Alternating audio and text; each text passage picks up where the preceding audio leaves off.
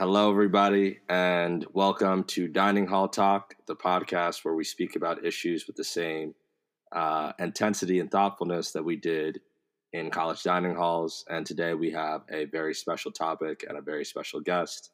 So we're going to be speaking about identity and authenticity. And to speak with me today, we have the one and only Mike Phillips. Say, hey, Mike. What's going on, guys? And I'll just pass it off to him for a little bit of an intro. Yeah, for sure. So again, my name is Mike, originally from Baltimore, Maryland. Currently live in Chicago, Illinois. I'm a 2020 Harvard graduate along with Michael. While I was there, I studied sociology and psychology. And since graduating, I have worked in the consulting industry and recently moved over into the tech space. So I'm really looking forward to having this conversation. I think it's going to be a very enlightening one. And so I'm glad Mike decided to put me on here. Absolutely. And yeah, I'm really excited to kind of dive into this topic. I think identity and authenticity are two really important things, especially in this day and age where there are a lot of questions about, what is our identity and how can we be true to that identity and be authentic in the way we live our lives. And so to kind of start us off, the first question I have is, what does it mean to you to be an authentic individual? Yeah, that's a good question. I think to me, being an authentic individual, and it's not complex, it's really about just operating from a space where the compass of your life is internal, where everything that you do arises from a place of self-affirmation. So if I'm going to do this thing, I know it's because it's in line with my values. I know it's because it's in line with, maybe one might say, a purpose. But I know that it's true to the things that I believe, and it's true to the things that I believe about myself. Yeah. And I think that that's kind of like the baseline for it. Yeah. I think that's it. That's what it means to me. Yeah, that's powerful. I think that is very, very elegantly said. Yeah, I mean, I don't even want to add anything to that. I'm gonna just say ditto. Yeah, I think I think authenticity comes from within.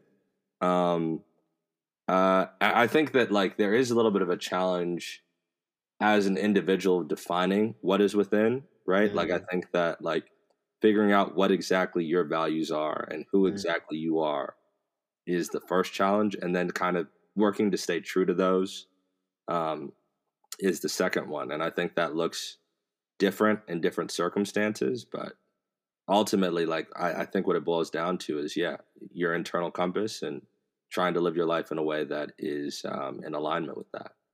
Yeah, And no, yeah. yeah, I didn't mean, yeah, but no, I think you made a pertinent point, which was the difficulty of mining that internal world, yeah, um, of understanding what is me versus what is them. yeah, And I think I'm not going to step on your feet. I know you probably got that question down the road, yeah. so I'm away for it. But I can't wait to get into that as well. I think that's really important. Yeah, absolutely. And I think there's another question that kind of ties into that, which is, what do you feel formed your identity, right, as an Mm. individual? How did Mike Phillips become Mike Phillips? Oh, that's a great question. So I think that lands smack dab in the middle of a debate that has been had from antiquity, right? Which Yeah. is nature versus nurture. Hmm. What is did I come into this world with an essence, or did I come into this world malleable Yeah. and then formed by those people around me, my family, and so on and so forth. And I think the easy answer is both and, right? Yeah. But I think I lead primarily me, from a perspective of essence, Hmm. more so, even though I understand that nurture Yeah. has an incredibly profound um, impact on Yeah. the individual. So I think I came into this world with certain proclivities and gifts and talents and inclinations and temperaments Hmm. that were unique to me. Nobody had to teach me that. No one had Yeah. to teach me, you know, to like uh, to listen to people speak and like the different undulations of their tone and all these other different things. No one had to teach me to be a relatively calm dude that's kind of laid back. Yeah. Those were things that were already implanted in me. um, I think where it then comes is it then gets that essence then gets contextualized Hmm. into what already exists in the world. So I Yeah. think what's cool about it is you come into the world, you're landing into a moving river. Yeah. There are things that have been going on before you, there were things that will go on after you. And I think that it's impossible to not be swept up by the current of that. And Hmm. so a lot of other things have been included in that essence that I think I came into the world with. So namely the fact that my family is a family of generational pastors. Yeah. And so that type of idea of service and community and leadership and faith have all influenced who Michael Phillips is today and who he is inclined to be. Being a black man in a racialized world Yeah. is going to be something that is critical for me to understand as I navigate through the world. So all that, it adds context to the essence. But I think both are critical, and I think the essence is foundational. Yeah. No, I feel that big time. This is a question I think I've thought a lot about, and I think not that I'm more on the not that I'm more on the nurture side, but I've often thought a lot about the way in which my identity, right, Mm, the way in which I feel being me manifest mm, is really dependent on um, like a lot of things that have to do with who I am and the context that I was born into. mm, Um, like, and so I do the thought experiment sometimes where it's like, what would I be like even if I had some of the same like underlying inclinations if I was born white instead of black, right? yeah. Um, and right, I think about like right now, I think on my mind and on my heart is a deep, I think, sense of responsibility and Mm, duty in terms of care for others, where I don't feel like sometimes it's not something that I do even out of a place of joy or desire, but out of responsibility, mm, right? And I think I feel a deep seated sense of responsibility to like the African continent, right? To Black people in the context of America, and I think that that influences a lot of the way that I move through the world, right? And a lot of what I do and a lot of what I care about. Um, and I have this kind of implicit recognition that even if I was this kind of caring individual, right? mm, If I was born in a different context, mm, it likely wouldn't have manifested in the same way, right? yeah. I think that I'd probably just be like, you're nice guy. I'd probably read, the tech, stay up to date on how I could support a little bit. But I think that like I wouldn't have been as invested or as thoughtful about these things that I now feel are very core parts of my identity. Right. Mm, I think the fact that, I'm a child of, I'm a child of immigrants. Right. And I come from, a context that's a lot poorer, right? And I come in the United States, not that, my family was, poor back where they were from, but just the country is a lot poorer, right? And I come to the United States. I think that that gives me a sense of perspective that if I had not had that, right, mm, it'd be a lot easier for me to take, I think, certain things about, um, you know, where I live or the opportunities that I have for granted because I would see everyone have them. mm, I think there's a different way that you look at society and you look at the world where you know that every single person that you know looks similar to you or is in your family for miles to the right and miles to the left is taken care of versus when you understand that that kind of poverty or struggle is not that far away, right? yeah. And I feel like all of these notions and understandings have had a deep impact on my sense of self, right? Like being a black man, right? Like Mm, the fact that you know, it's not as much of a choice to be cool, calm, and collected when you walk through the world, right? Like, Hello. because if you're not, if you wild out, if you're somebody who gets angry and bangs the table and does all these things, you're not going to survive long, Mm, right? And so I think about like all of these things that I've done in response to stimuli around me, in response to my background. Um, and even though I look and I say, well, there's certain parts of me that I think I would manifest regardless of what context I was born, right? mhm, I look and I see that, you know, the nuance of the way it manifests and the depth in which it manifests mm. and the perspective that it provides, all of those were influenced by my environment. Um, yeah. So all that is to say is I think that like even the concept of identity is maybe more malleable than we give it credit for. But I love to hear your thoughts. Sure. Do you think identity, how malleable do you think identity is? So that's a great question. And I think you made a lot of pertinent points as to really defining what then becomes the core of your identity, right? So it's like if being a black man or being anything else Mm, is incredibly core to your identity, does that, but it's also a kind of a social construction. yeah. Does that mean it's separate from essence? Does that mean it's different than, like, if like, where's the line Yeah. that you would draw? How many differences would there be if you had these thought experiments? Hmm. It's like a really difficult question to answer. And so I think that relates to the idea of like, how is identity malleable? Or how is identity more fluid than we think it is? Yeah. Um, and I think for me, I think it is fluid and is meant to be. Mm, But the way that I view it is not necessarily fluid in the sense of like a liquid that can just flow in any direction, so on and yeah. so forth. I think there are boundaries. Yeah. And I think that in that sense, I would define it as iterative more than I would define it as malleable. I Mm, do think identity is iterative. yeah. I don't think we're static creatures. Yeah. I think that we are built to evolve and built to build off of the material that we've been given. Um, and so I think like there's a way in which um, the nature and the nurture mesh in the decision of the individual to do what they want to do with what they've been given.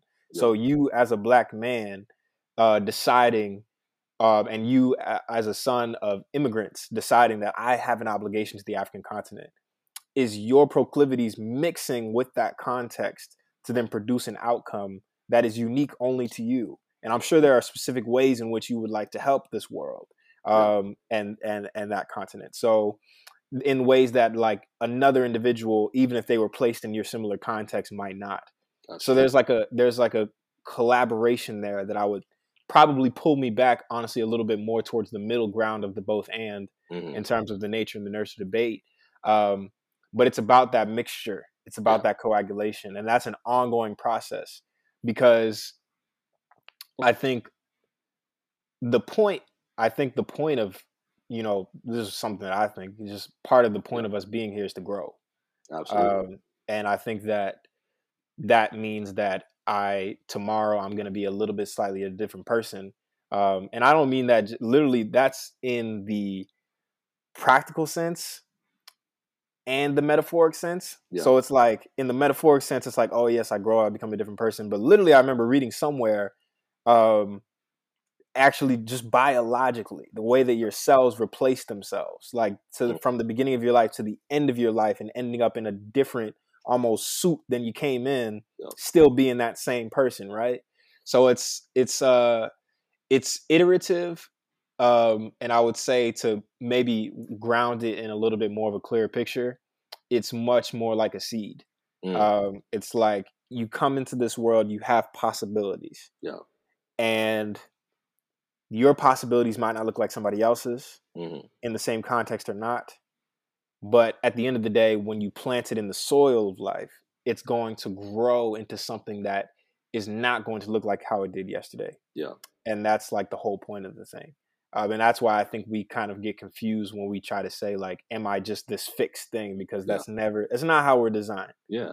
And that's not the way it should be. Yeah, I feel that. I feel that. I think I absolutely agree. Is that we're always kind of growing and changing, but I also think there's something about like the stressors or the nature of environment that brings certain Mm, things out, right? Um, and you know, I remember seeing this kind of. This isn't the most. It was a little bit of a corny TikTok, but there was someone who's like, "I'm a salesman today, right? But in 2,000 years ago, I would have been a warrior, right, or something like mm, that, right? Like if I'd grown up in Rome or something like that, like my essence would have manifested in tangibly different ways that right. would not have really felt the same as they do today, right? Like my view of people that are other, right, which is charitable now due to like the context in which I exist in, where we value the life of every human, or where we try proclaim to value the life of every human being, right, would have been different than if I was a Spartan and my looking at my relationship with the Helix, right? And so I think that there are ways in which I feel like I identity is so strongly molded by the environment, Mm, um, that it feels, to me it feels a little bit challenging to say that that is predominantly essence. mm, However, that being said, I think I also agree with what you're saying, because you can have the same seed, right? And it can go in a radically different way based on the conditions of the soil, the amount it's watered, right? But maybe this is even like the fundamental seed itself based on certain conditions. right. The density of the air or so on and so forth can produce a different plant. And maybe, you know, you were supposed to be, I don't even know types of trees, but maybe you're supposed to be a maple tree and now you're an oak or something like that. But I actually wanted to ask the question, make it a little bit more personal. Okay. Um, what is the identity of Mike Phillips today? How would you describe your identity? What Woo. factors would you say are core to you? And then, let's go back 2 years to the start of the pandemic. How do you feel like you've changed? Mm. And then we could go back even further to a point that you pick in your childhood. And how do you feel you've changed since then? No, that's a good question, man. And a relevant one, as I'm sure many people can relate at this age range. That is the question, Yeah. the thing that we're all trying to figure out.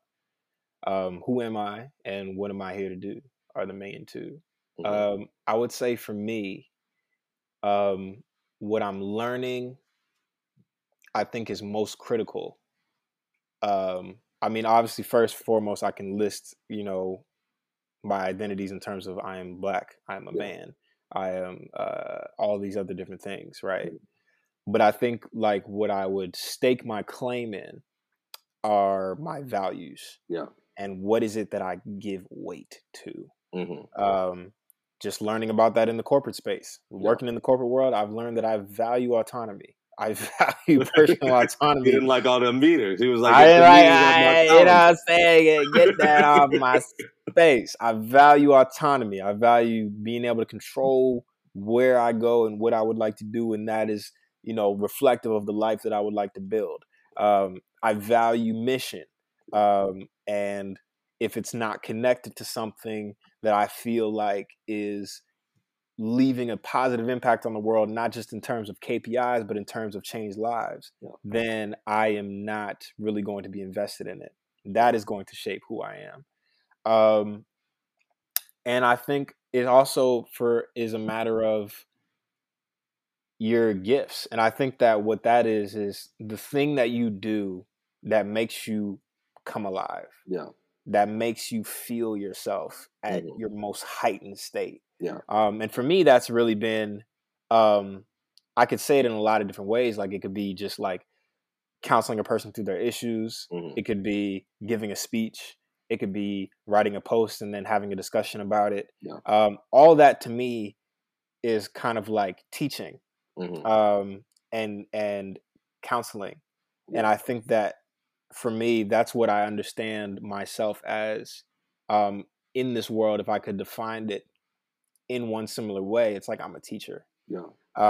And I think that that's what I enjoy doing. That's what I like to do. I like to think. I like to mentor. I like to inspire. Hmm. And I think that that's where I would stake my claim as like, this is who I am. Now, um, 2 years ago, I couldn't have answered the question. So Yeah. that's how it changed. I think a pandemic, like I graduated from college, and you realize, as you will understand too, that when you graduate from college, you enter into a new stratosphere Yeah. where it's no longer about potential; it's Yeah. about performance. That's It's very not true. it's not about, oh, you're so great of a student, you could be anything you want to be. I've graduated, so what are you gonna be? Yeah.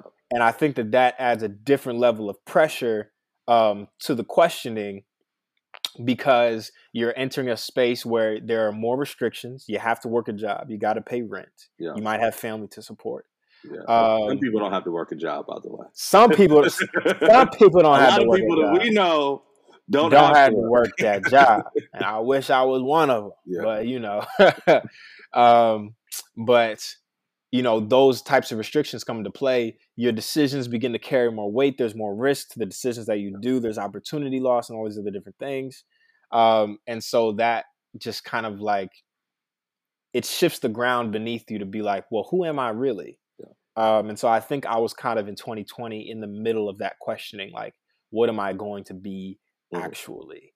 I had all these ideas about what I might do. I'm going to go into consulting, and then I'm going to like pivot to nonprofits or whatever. And it's like, you can't really know until you know, Yeah. until you've been out in the field and you've like tasted what this thing has to offer, and you can say, I'm going to go in a different direction. So I think the shift from there is I'm starting to gain a bit of clarity on, the archetype that I think Yeah. fits me, um, which I didn't have in 2020.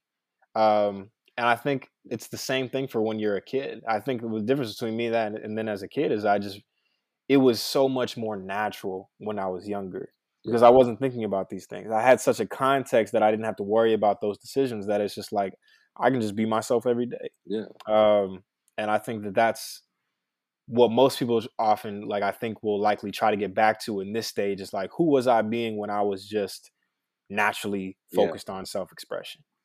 And so I think that's like the progression of it is a kind of a natural self-expression towards maybe an idealization of a future, towards the practical implementation of a Yeah. reality, is the way that I would describe that progress. Yeah. That implementation portion of things is key. That implementation, man, let me tell you something. It's not for the faint of heart. It's Absolutely. No, not for the faint of heart.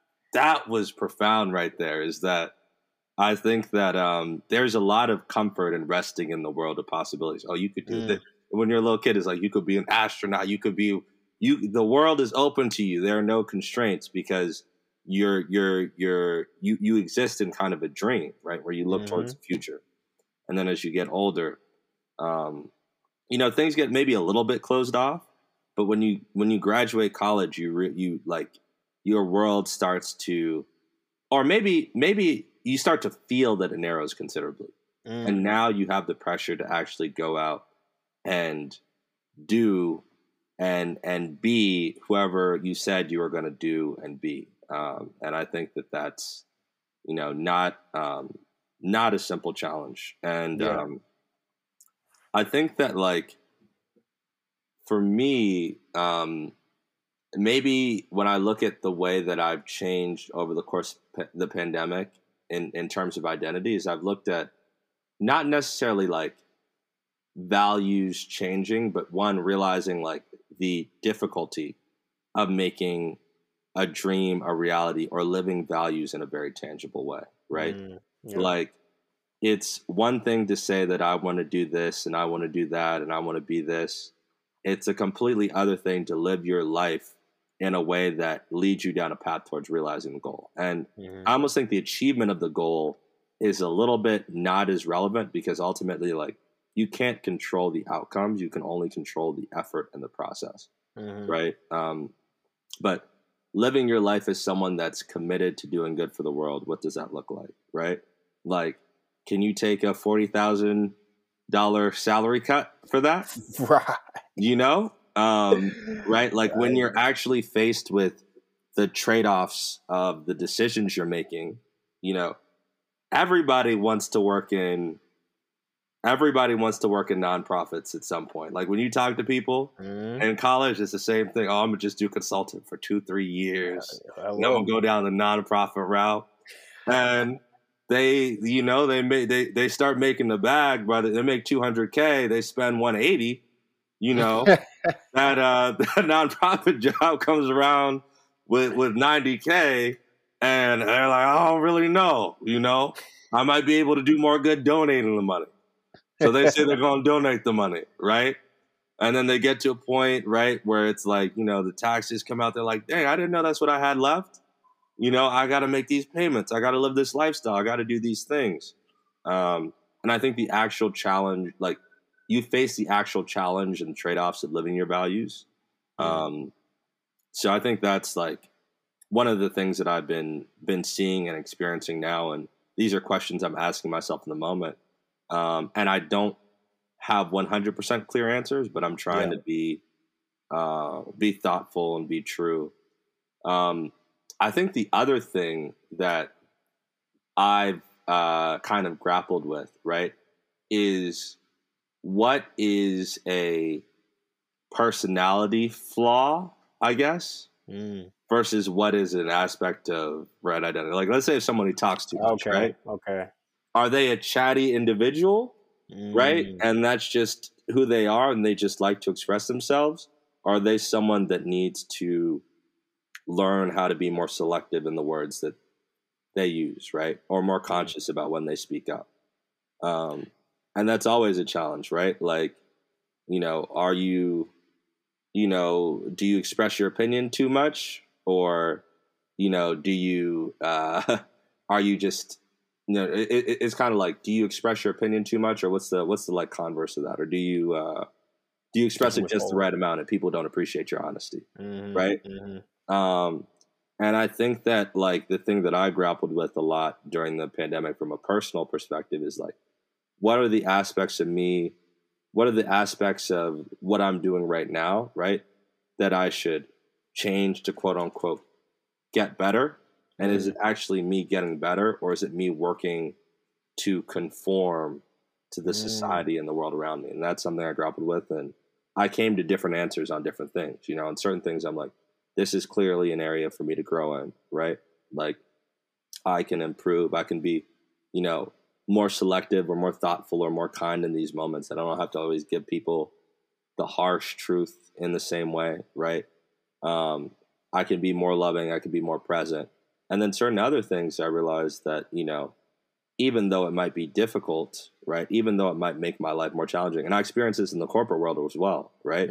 Like, even though it might make my life more challenging, this is what I feel is like a core part of my identity. One of those things was, sometimes it's easier to just comply. Somebody says an idea and you're like, good idea. Let me just hop on. And I just realized one of the things that's important to me is being able to like speak my truth in those contexts, right? To be able to voice my pleasure or displeasure. And even if voicing my displeasure comes at cost, that is a cost that I'm willing to incur. And so kind of just exploring these different aspects. And I wonder, to turn the question back on you, is there anything kind of in a similar vein or similar change that you underwent?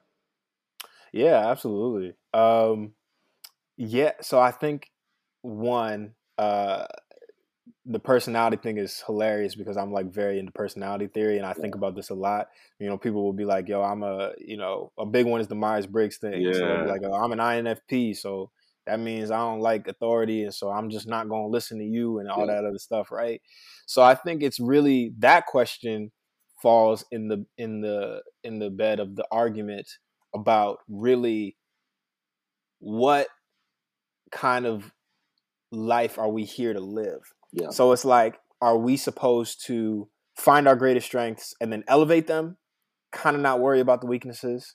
Or are we supposed to find our strengths and weaknesses and then actually curve those weaknesses so that we are conforming, like you said, like into a more solid whole. And I think that's a difficult thing, and I can't say that I have like the answers either. But I think what you said is poignant, which is that there will be time and space in which one will be beneficial and the other will not. Yeah. And so I think the way that I would break it down is kind of like very simply, it's about your impact on the other. Mm. And so it's like if I'm Mike Gaba and I have some strong opinions about things,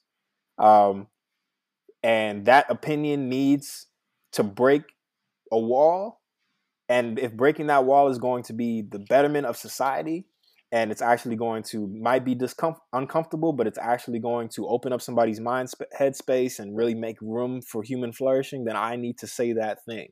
Mm-hmm. At the same time, if it requires a context that I actually requires a little bit more deference, then maybe I need to wield back. So it's like there are different contexts in which one is going to be, you know, is going to take precedence over the other.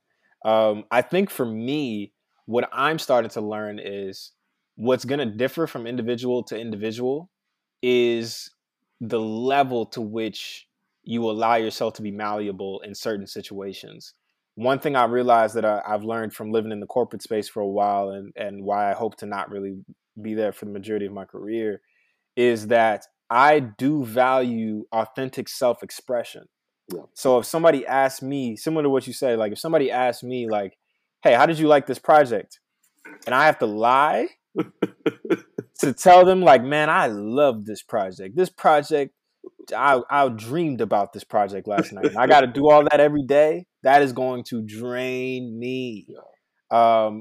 Versus, and there was a lot of times when I was in my job and I like found myself seeing these people that I knew. It's not about the job, it's about whether or not you're supposed to be there. Yeah. And I knew they weren't supposed to be there, but they were there for other reasons. Maybe they just like stopped dreaming, the money caught them or whatever. Yeah. And I would really want to say to them, I'm just like, so you realize like this is your life, right? Like I would want to just scream that out in the meetings. Like, do you realize that your life can be summed up in PowerPoint slides and Excel sheets, and that's Hey. not what you're passionate about? Like, do you really think about that? Yeah. And I think that when I realized that, I realized, okay, there might be somebody who can work this job as just a job and go about their life Yeah. and be fulfilled in other areas, and that's totally valid. But I realized it's not me. Yeah. And I realized that, okay, even if I have to be here for a while, I'm going to understand that this is not my end game. Yeah. I'm going to go somewhere else. And so I think that's probably, to give to your question, like a moment in time where I realized, okay, this part of myself can't be compromised. Yeah. I have to go here. And I think that only comes with just time and experience of things rubbing you the wrong way. And you decide where your principles lie, where your boundaries are, where it's like, okay, I have to change here, but when it comes to this, Mike Phillips stands. Yeah. And I'm not going down that way. And I think everybody has to take that journey of understanding what is it that you're willing to give up, what is it that you're willing to hold on to, regardless of what the world says. That's really powerful right there. That's really powerful right there. That hit me. And there's a thought that's a bit of a tangent, and I want to steer right back. And Okay. like one of the things, it ties a little bit back to the way like we draw our lines and we draw our boundaries, right? Because like we now in our generation, we have such an idea of, I'm going to get purpose and meaning and value from this. And if it doesn't drive purpose and meaning and value from me, like ultimately it's not going to be fulfilling to my life to do. And as a result, I should leave it. Right. Yeah. But I think about a context where, resources are very scarce, imagine, right? And like in this society, we understand that we'll be able to be well paid and well compensated, right? As graduates of Harvard, working the sort of jobs that we do, we'll be able to be well paid and well compensated in a variety of things, right? And I imagine someone 100 or 75 years ago being like, I have to work. I'm not going to say like soulless job, because I don't think that's necessarily what it is, right? But like, I have to work this job that I really don't like, but it's going to give me top 1% compensation, right? Mm, Be able to feed my family, provide all that sort of stuff. yeah. And like their mindset and their attitude towards that would be completely different, Completely different. right? And it's like I think that's something that's like really interesting to see, but also that's a tangent. And I think that kind of truing back to what you said, like absolutely, we have to decide where our boundaries are, and we have to draw some lines and be a little bit, fudgier with others. But I think I'm really interested um, in your experiences in the corporate world, and also Hmm. your experiences in your time at Harvard. Um, like, do you feel like you were able to stay true? And maybe because we've talked a little bit about the corporate world, your time at Harvard. Do you feel like there were a lot of times where you were able to stay true to your identity, or do you feel Hmm. like there were times where um, it had to be more malleable, or you had to compromise, or you felt like you were acting Yeah. from a certain people? Yeah. So that's a great question. For the corporate world, Yeah, and I think that most people will relate to this, I would say the answer is likely no.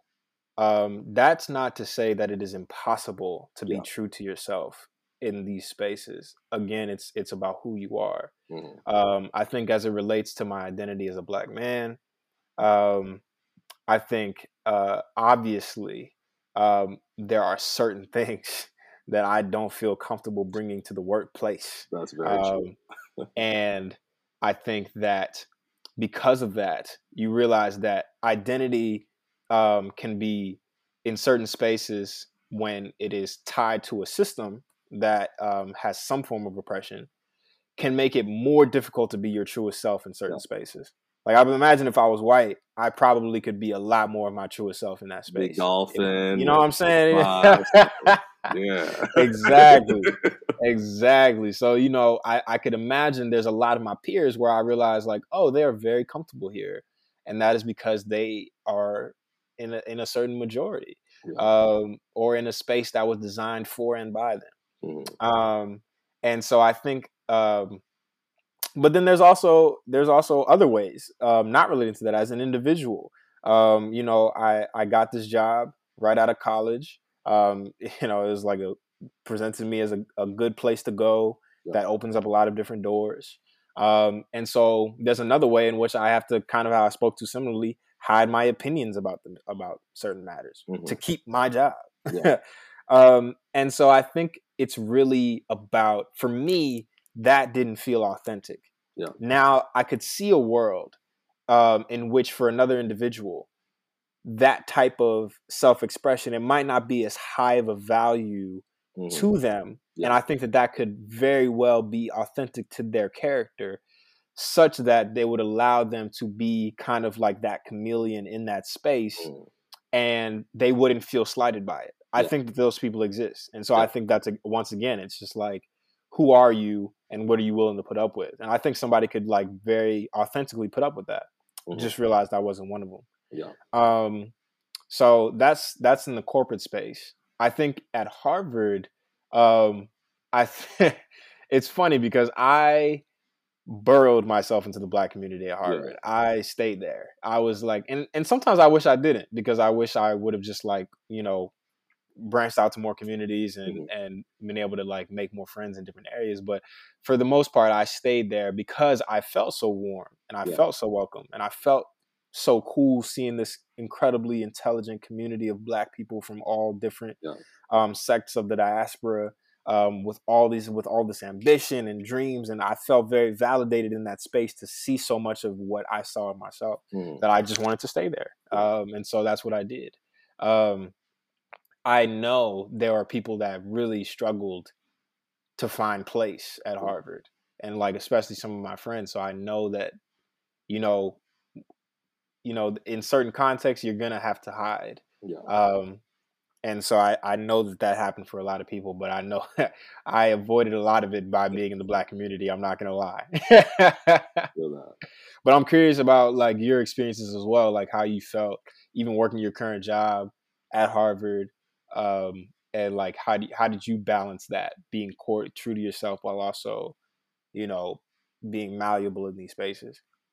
Yeah. Um, I think the corporate world is a really, I don't know, it's a really interesting place because there's a trend that I've noticed where I feel like it's pretty easy for me, or it's a lot easier for me to be vulnerable with the people in my same like class year, Mm, right? Like there are people that just started off and they have a lot of other dreams or ambitions versus you get someone post MBA level and they've kind of decided a lot of times, or a couple years out, 3 4 years out MBA, and they kind of like have this understanding that this is kind of what I want to do and I exist in this space. I am fairly comfortable with the rules of navigating it. um, or they've developed like extremely effective like strategies to navigate it and have other aspects of their life um, kind of compartmentalized, and so mm, they don't feel the need, I think, to express it as much. And I think it's more difficult generally to elicit the same level of vulnerability from them. um, and and for a bunch of different reasons, like there's a bunch of topics you want to stay away from, right? Because if right. the manager says some, if an associate says something wild about something, you could be like, hey bro, like that, I mean, you could check them, right? You could speak to them, Exactly. you can have a conversation, but the power dynamics at play in these other relationships make it very difficult, and I think they're cognizant of that, and people on the lower levels are cognizant of that. So um, I think it's always a challenge. I think speaking very honestly and candidly to people with a high level of seniority, Mm, unless you really pick your spots and are really intentional about setting up that moment in the right way. And I think that I feel generally able to do so with people of my tenure, maybe a year above, 2 years above. mm, Um, but on the whole, the day to day work experience, I think that um, I don't know. It's complicated. I think mm, sometimes I feel like I'm able to be more authentic, and sometimes I don't. And a lot of that can be team dependent, right? Who's leading the team, their mhm, willingness to engage in dialogue, their willingness to speak about the world, their willingness to share aspects of themselves and elicit that sharing from other people.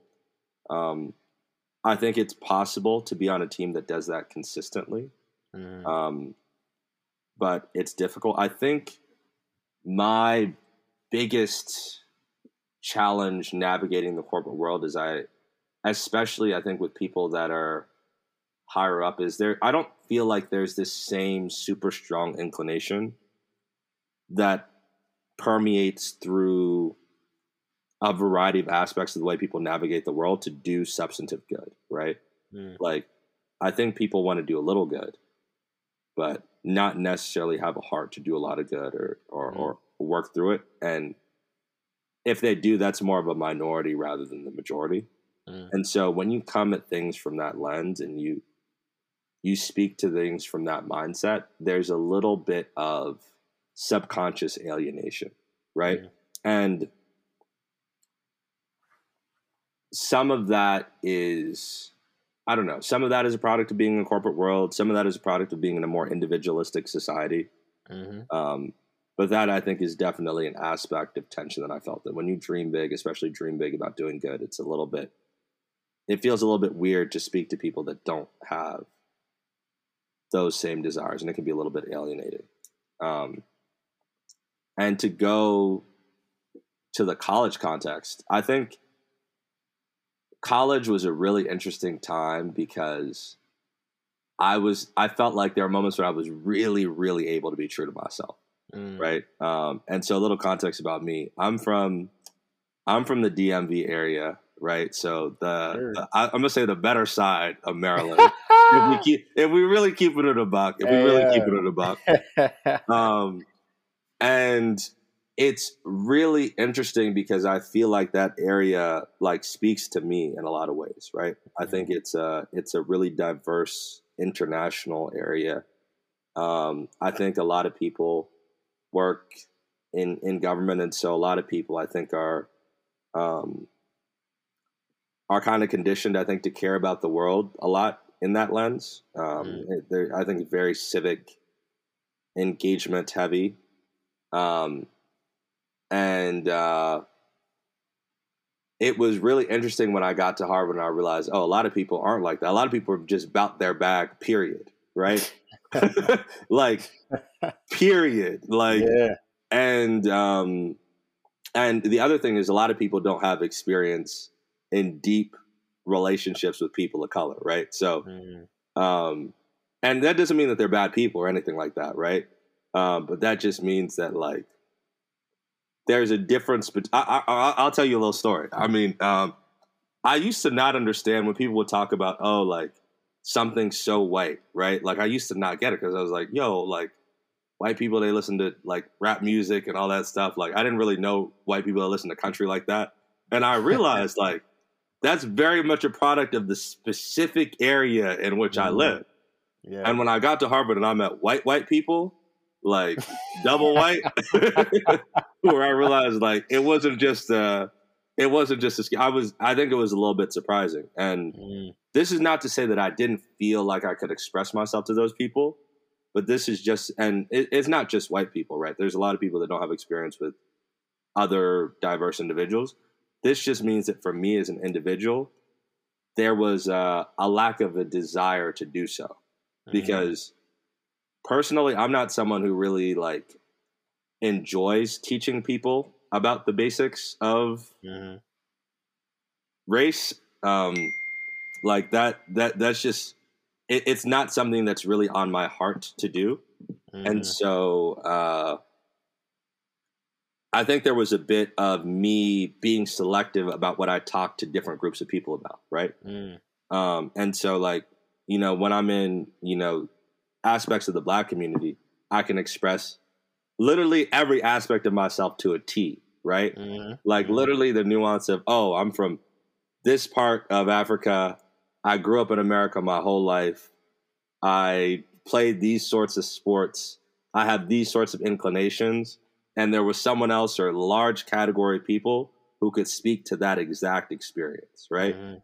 And, even beyond that, it's not like there's so many people that could relate on a deep level, I Yeah. think, to the black high achieving experience in America, right? Like, and, that's not something that you can really like take for granted, right? Um, Absolutely. and, but, right, like, I think that when I ventured out, I realized that I highlighted different aspects of my identity in different contexts, right? Mm. Like with people interested in economics, maybe I talk more about economic issues. Business, talk more about business issues. And other things, social dynamics, talk more about those. Mm. And I recognize that I would sometimes, and through no fault of the other person, present a part, but not the full picture of myself, Mm. right? And then the reason I started recognizing that, what I would is someone would like lay back to me what they thought, and I'd be like, "This is so context dependent because you've engaged with me in this specific context, Mm. right?" And there's a little bit of maybe regret, but maybe it was a wise decision to not always express the fullness of myself and my identity in Mm. every circumstance, other than right like the black community. Um, so yeah, I feel like, and I don't know if that's right or wrong, right? Like Mm. I don't know if that allowed me to relate to a lot more people in a way that was easy, um, or if that cost me a little bit of the fullness and depth of relationship that I could have had if I'd been more vulnerable about a variety of aspects of my identity instead of Sure. the aspects that I already knew would relate most to them, you know? Mm. Um, so that's something that I still grapple with to this day because, yeah, I don't know. I'm not the person who, like, unless I need to, I'm not someone that I think enjoys talking about things that the other person can't really relate to. Mm. I think those are difficult because I don't like the conversation to be monologue or me explaining things or somebody say something about Right. pocket and me be like, yeah, I'm done. I don't really want to. Let's talk about Right. what's in your sphere of influence so you could give me some insights. But yeah, I don't know. Yeah. I mean, I think the question of it is like, to me in my mind, it moves from right and wrong into understanding of, at least in part, it's natural. Yeah. In that, um, you know, if I'm at a basketball game, we're going to talk basketball. You know what Yeah. I'm saying? Like, and that's just what it is. If I'm in economics class, we're going to talk economics. Yeah. I think there's a very real way in which I don't think that that's not necessarily not being true to yourself. I think it's just about recognizing the limits of the spaces you operate in, which allow you uh, to give weight to your fullest self. Yeah. So I think it's like kind of like you were saying, like I think I'm a different person in my house Yeah. with my family That's true. than I am even with my friends, Yeah. than I am at work. And so I think there's like, there's another argument to be made that all of these things kind of encompass me. Hmm. Um, and it's like kind of going back to that nature and nurture argument. It's me in different contexts. Yeah. And since we always exist in context, there's going to be an authentic work Mike.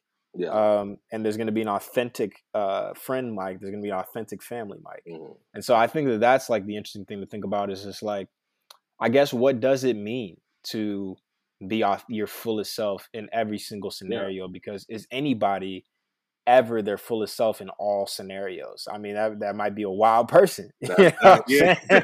It might be. That person might not be able to fit into society like that. You're not making one day. You know what I'm saying? So it's just like, I guess, like, is that possible? And if Yeah. not, then maybe I'm thinking we need to redefine what authentic looks like, and understanding that it's okay to show up differently to different Yeah. places. And I think then it looks like uh, two different levels Hmm. where it's about more so your decisions being in line um, with, I guess, maybe your values. Yeah. Um, and then that being the basis of determining whether I'm being authentic, versus kind of the fixed nature of my behavior, Yeah. because I might be, to quote, I think it was a poet that said it, I contain multitudes. Yeah. So it's just like I am going to be different things to different people and for different people, and this person might bring out this aspect of me, and Yeah. that person, and I think that's okay. I think that's a part of it, as long as it's in line with what you're choosing to do based off of who you want to be. Yeah. And I think that that's where the line gets drawn. I feel you. Yeah. And I guess building off of that, asking a follow-up question, I think I agree with you. I think to me, there's a question of degree, right? Which Mm, is, let's say if I have a friend on the lacrosse team or the basketball team, and I know we come from different worlds, right? And they're, you understand that person cares about you, that they care about you as an individual, right? And that they want to know you better, mm, right? Um, to what extent do you exist in the realm in which you understand you'll both be comfortable mm, versus bringing up these other aspects of your identity, right? That give a fuller picture to the wholeness and fullness and richness of who mm, you are, right? Versus leaving them out in a way that, makes the conversation flow very smoothly and makes it all laughs and all good times and no complexity mhm. and complication. Like, how do you kind of balance those things, right? Because I think I agree with you. There's Yeah. a different you in every context, but to what extent do you bring, I guess, a little bit of additional color to some of Mm. those relationships that you value, where you don't always relate in all of those nuanced ways? I think it's a matter of intention, Yeah. and what do I want to get out of this relationship? Mm. I think it's then, because then it just becomes like, do I want this to be a friend? Yeah. Do I want this to be something deeper than acquaintanceship? Yeah. Um, and I think that necessitates pulling back layers. Hmm. And so I think there's going to be somebody, that's going to have to take that first step Yeah. to say, hey, there's also this aspect of myself. Yeah. And if you are going to know me and we are going to support each other in a different way, you're going to have to know more of me. Yeah. And so I think the problem, not necessarily the problem with that, but I think the limitations of it is that not everybody has the capacity to handle you. That's very true. Um, and you don't have the capacity to handle everybody. That's very true. That's very And true. that is what makes deep friendships so special. Yeah. It's to find those few people to which I can open up myself fully to that individual and say, you can carry this in your hands delicately. Yeah. And I can do the same for you. And in that we can grow. Now, if that person doesn't have that capacity, I don't think there's anything wrong with just leaving it to the place. I think the problem is just that everybody needs a space where they can drop every single curtain. Um, and so I think it's a matter of fulfilling your personal needs and understanding who can do that for you and who you can do that for. I don't think it's a matter of necessarily like a right or wrong. I think it's just a matter of, what is the intention and what do I need to get out of this? Now, conversely, the other thing that's popping up into my head is like, as a community, as a society, like I might not be um, fully in relationship with my neighbor or Mm. with my countrymen or all these other different things. However, there is a sense in which um, we even have to let down as a society our curtains Yeah. to understand each other so that we can live in Absolutely. like a peaceful state. So I can think of that as being like, maybe you're not going to be friends with that person, but there needs to be a moment where you do need to understand what my experience looks Yeah. like, and I need to understand yours. And I think that right there um, is difficult to your point in an individualistic society. We're not built for it. Yeah. We're not like built to come together in that way. And so relationship seems to be more of a thing that's coveted in closer circles. Yeah. But maybe that needs to be expanded because there's no way to evolve and there's no way to develop empathy except through relationship. Absolutely. And relationship comes through authentic self-expression. Yeah. So I think that it's really about those decisions being made. I think it's not just in that way. It's not just about service to yourself, but how can I be of service to my community at large and to this person um, in my capacity by being my fullest self. Yeah. And how can I also do the same for them by understanding who they are fully? And Yeah. maybe that can open the door for more possibilities of deeper relationships to flourish. Yeah. Um, No, I think I absolutely 100% agree with that. Is like people sharing and being vulnerable, right? And bringing different aspects of themselves can definitively help people grow, right? And right. I think about the reasons why early exposure to diversity in a substantive, deep way is so like powerful, right? Like it's because people are able to be vulnerable, right? Like you talk about your experiences openly and honestly, and people learn from them and they grow from them. And even if they don't form deep relationship with you, they're Mm, better able to understand someone like you down the line, right? absolutely. So, like, I think about my own experience in the DMV. I'm sure there was a lot of, or not necessarily friction, but the fact that people grew up together, like, made it such that by the time people were of a certain age, they heard a lot of things, right? And it didn't feel like a labor of love to try to Mm, communicate it to them down the line, you know? yeah. Versus when you're an adult, right? We naturally have our guards up. We learn that we can't share everything with everybody in every Hmm. context. And so you have like a lot of relationships where people aren't bringing them full self, and maybe for good reason. Maybe it's to protect themselves, and right, or Hmm. maybe they just don't want to get into that. But you know, it also means that those individuals that are not getting shared with and just being engaged with where they're comfortable, they're not forced to grow in the same way, right? Mm.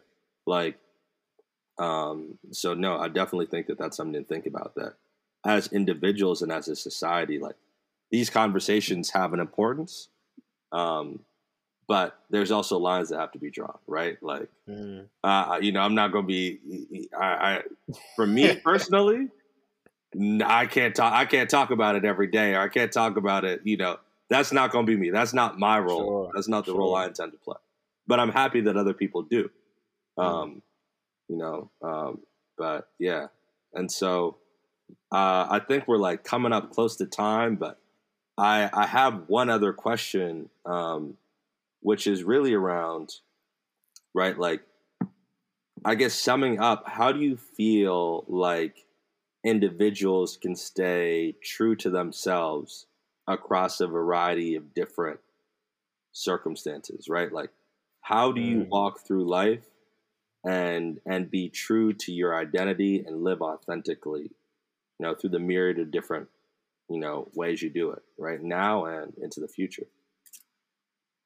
Man, that's a good question. Because I think my mind first goes to the most difficult portions, which are the places where it's impractical Yeah. to be authentic. Yeah. So if I am a brilliant pianist Hmm. and but I got 5 kids Yeah. and the gigs haven't been working out and um I need to put food on the table, then maybe I need to go take this job where I have to swallow my boss's agenda Yeah. to put food on the table, Set right? agenda. Yeah, exactly. So it's just like, what can I say? What can we say Yeah. to that person Hmm. in terms of being authentic? And so I think I would shy away from it being like, it's all the way the question of, man, just follow your passions, Yeah. do the thing. If you have leeway to do those things, Hmm. absolutely, that all works. Yeah. If you don't, I think the way that you become authentic to your true self is really just by redefining the lens through which you view your actions. Hmm. If everything is coming from a ground of intentionality, um, and purpose and mission, then anything has the capacity to serve both you and the people you love. Hmm. Depend no matter what it is. Yeah. It could be sweeping floors. Hmm. It could be driving a bus. It could be being a neurosurgeon. And all of these things conversely have the capacity to starve you Yeah. of your truest self. So I think it's really about evaluating objectively your situation and saying, this is who I am going to choose to be. Hmm. And regardless of what the situation Yeah. is, I'm going to do what is required of me according to what I have decided I am today. Hmm. And so I think it's just going to be a decision, and a decision that requires a certain shift in outlook on like what is it the things that you're doing. Yeah. So I think it's an iterative process, like we were saying at the beginning. It's about constantly evaluating where your values lie, what are your limitations, where do you not have limitations, and saying, okay, these are the boundaries in which I can move, and this is where I want to go. I'm just going to go to that place, Yeah. and kind of not um, fearing that move. Hmm. Um, because I think that's like the other biggest thing. And most of the time, if it's not about limitation, it's about fear. Yeah. And realizing, man, that you're gonna die. That's true. You are going to die, and you have this life is very precious. And if you can remind yourself of that every single day, then it's just like that's what's going to spur you forward to be like, okay, I'm not gonna let my kids starve. Okay, I am going to go back to grad school. Okay, I am going to do these things. Um, Yeah, man, and that's I think the way you do it. Yeah. Dang. Do you read any of the Stoic texts? I don't read any of the Stoic texts. Okay. You got some really insightful thoughtful and practical opinions there, and that it sounded like there was a little bit of stoicism Really in there. interesting. I'll have to check Yeah, that out. but no, I think I agree with you. I think that one is I think dreams can be nuanced, right? Like Hmm. not everybody has a dream of a certain type of labor that they want to do, right? To the end of the days, right? Like some people have the Right. dream of putting their family in a certain situation, right? Right.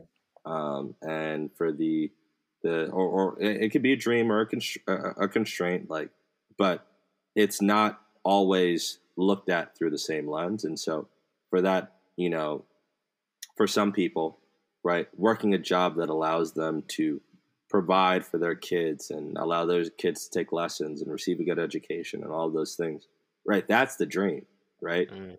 Yeah.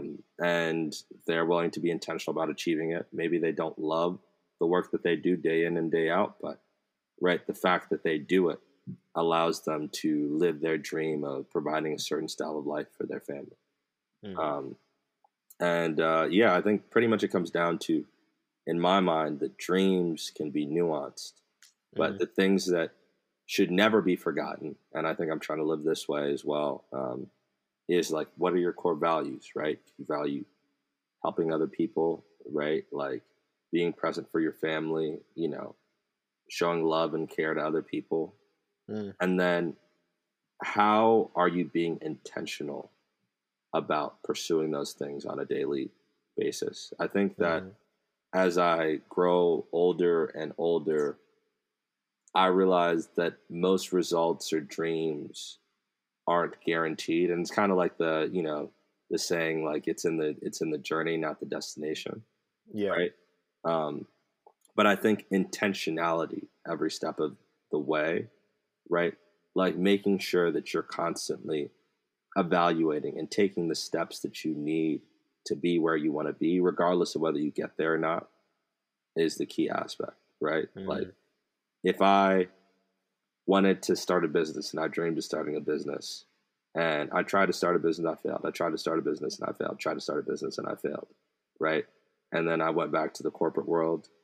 I think that person is a lot more comfortable with their decisions Yeah. than somebody who always told themselves that they were going to start a business, they were going to chase their dreams, they were going to try to achieve, and never took that leap. Yeah. Um, and so being intentional along the way for everything that you do, right? Whether it's the way that you're growing, right? The way that you're, you know, living your life, the way that you're treating your partner, the way that you're doing your job, right? Like being intentional, right? Being thoughtful about your steps prevents that feeling of regret because we Hmm. are all going to die, right? And I'm not one who believes that this world is all that there is, right? No, Sure. we're both Christians, but there is an understanding that we have to make the most of the Hmm. time that we have, right? Absolutely. And if we're not living with intentionality, right, we can't do that. So, yeah, man, this has really been a blessing right here. You know, I knew it was going to be good when I had Mike Phillips on, but I did not know this man was a philosopher like he was, man. I'm weak. I did not know. So, yeah, man, it's been an absolute blessing to me. And I'm sure it'll bless our listeners too. And I was wondering, like, before we close ourselves out, do you have any final comments, any things you want to say? Yeah, man. Well, first off, thank you again for having me, man. It's been a dope conversation. So, I think the last thing that I say is I'm thinking your question spurred another question in my mind, which is like, how as a community mm, can we be authentic to that's ourselves? important. That's And important. I think as a community on a grand scale, as from a societal level, I think authenticity demands a dissatisfaction with the status quo. Mm, I think, and what I mean by that is I was thinking about like our thought experiment of the limitations of the person um, who wants to pursue these things and they can't. And that's a great philosophy for a person to live in the everyday, mm, um, to like, carve out their dreams or, handle their practical needs. But let us not forget that um, if we're dissatisfied with those limitations, we can change them. yeah. we can fight to change them. Yeah. If we don't like, I mean, there are people still talking about now, just like how we are changing the corporate world. The world is changing right now. Yeah. Hybrid work is having a lot of people like working from home and having more flexibility to be able Mm-hmm. to do things that they want to do. People are considering the 4-day work week Yeah. and actually how that might raise productivity rather than lower it because Mm-hmm. people have time to rejuvenate and replenish themselves. You know, do we, you know, you could span it all the way up to global capitalism. We're not going to get into that, but I'm just like, if as a community, there are always people Yeah. that are breaking the mold that we've designed for ourselves, then as a community, the only way that we can remain authentic is to be constantly changing. Yeah. And so don't just be restricted to the practical, Mm-hmm. because all the practical is just what somebody else in the past made Yeah. that you're living in today. And if they Absolutely. made it, you can make it again. Absolutely. And so I think that's probably the last thing that I would say is, you know, don't forget about what can be changed so that more and more people can live out that authentic self to the fullest in all contexts without limitation. Yeah, I think that's so powerful. And snap, I want to do a whole nother episode just off that, because I really think it's so important. I really think it's so important and so crucial to talk about, right? That the constraints of our society don't have to be this way, right? Like, one of the Mm-hmm. things that I've been thinking about a lot, right, is we talk about automation is coming for people's jobs, right? Mm-hmm. Like, and in a society that was not set up according to our current paradigm, that just means fewer people would have to work. Like, fewer Right. people would be able to pursue their interests to the fullest of their abilities, right? But we don't live in that society. And what that means is that despite the fact that we no longer need those individuals to produce food or produce whatnot, right? Like, those people, we've determined, if they do not have a job, will suffer, right? Mm-hmm. And I think that we need to be constantly shifting the paradigm of the things Yeah. that we consider normal and essential, right? And constantly looking. I'm not going to say constantly to change, but constantly to improve, right? Yeah, Because I think sure. change can also be for. There's some people who want to change things for some nefarious, in some Very, very nefarious true. ways. I'm gonna say Very true. nefarious.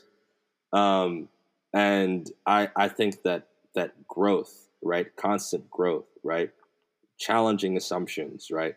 And keeping what is good and looking to change what is bad or what can be improved or made better, is the way we have to move. And those conversations exist at an individual level and a societal level. So, Mm-hmm. no, I really appreciate you bringing that up. Yeah, this has been a really dope podcast, and I'm sure I'll have you back on at some point in time. But yeah, thank you so much for this, and just appreciate your time. And to our listeners, thank you for listening too. You stay till the end, you're a real trooper. With that said, I'm gonna let y'all go. Peace. See y'all later.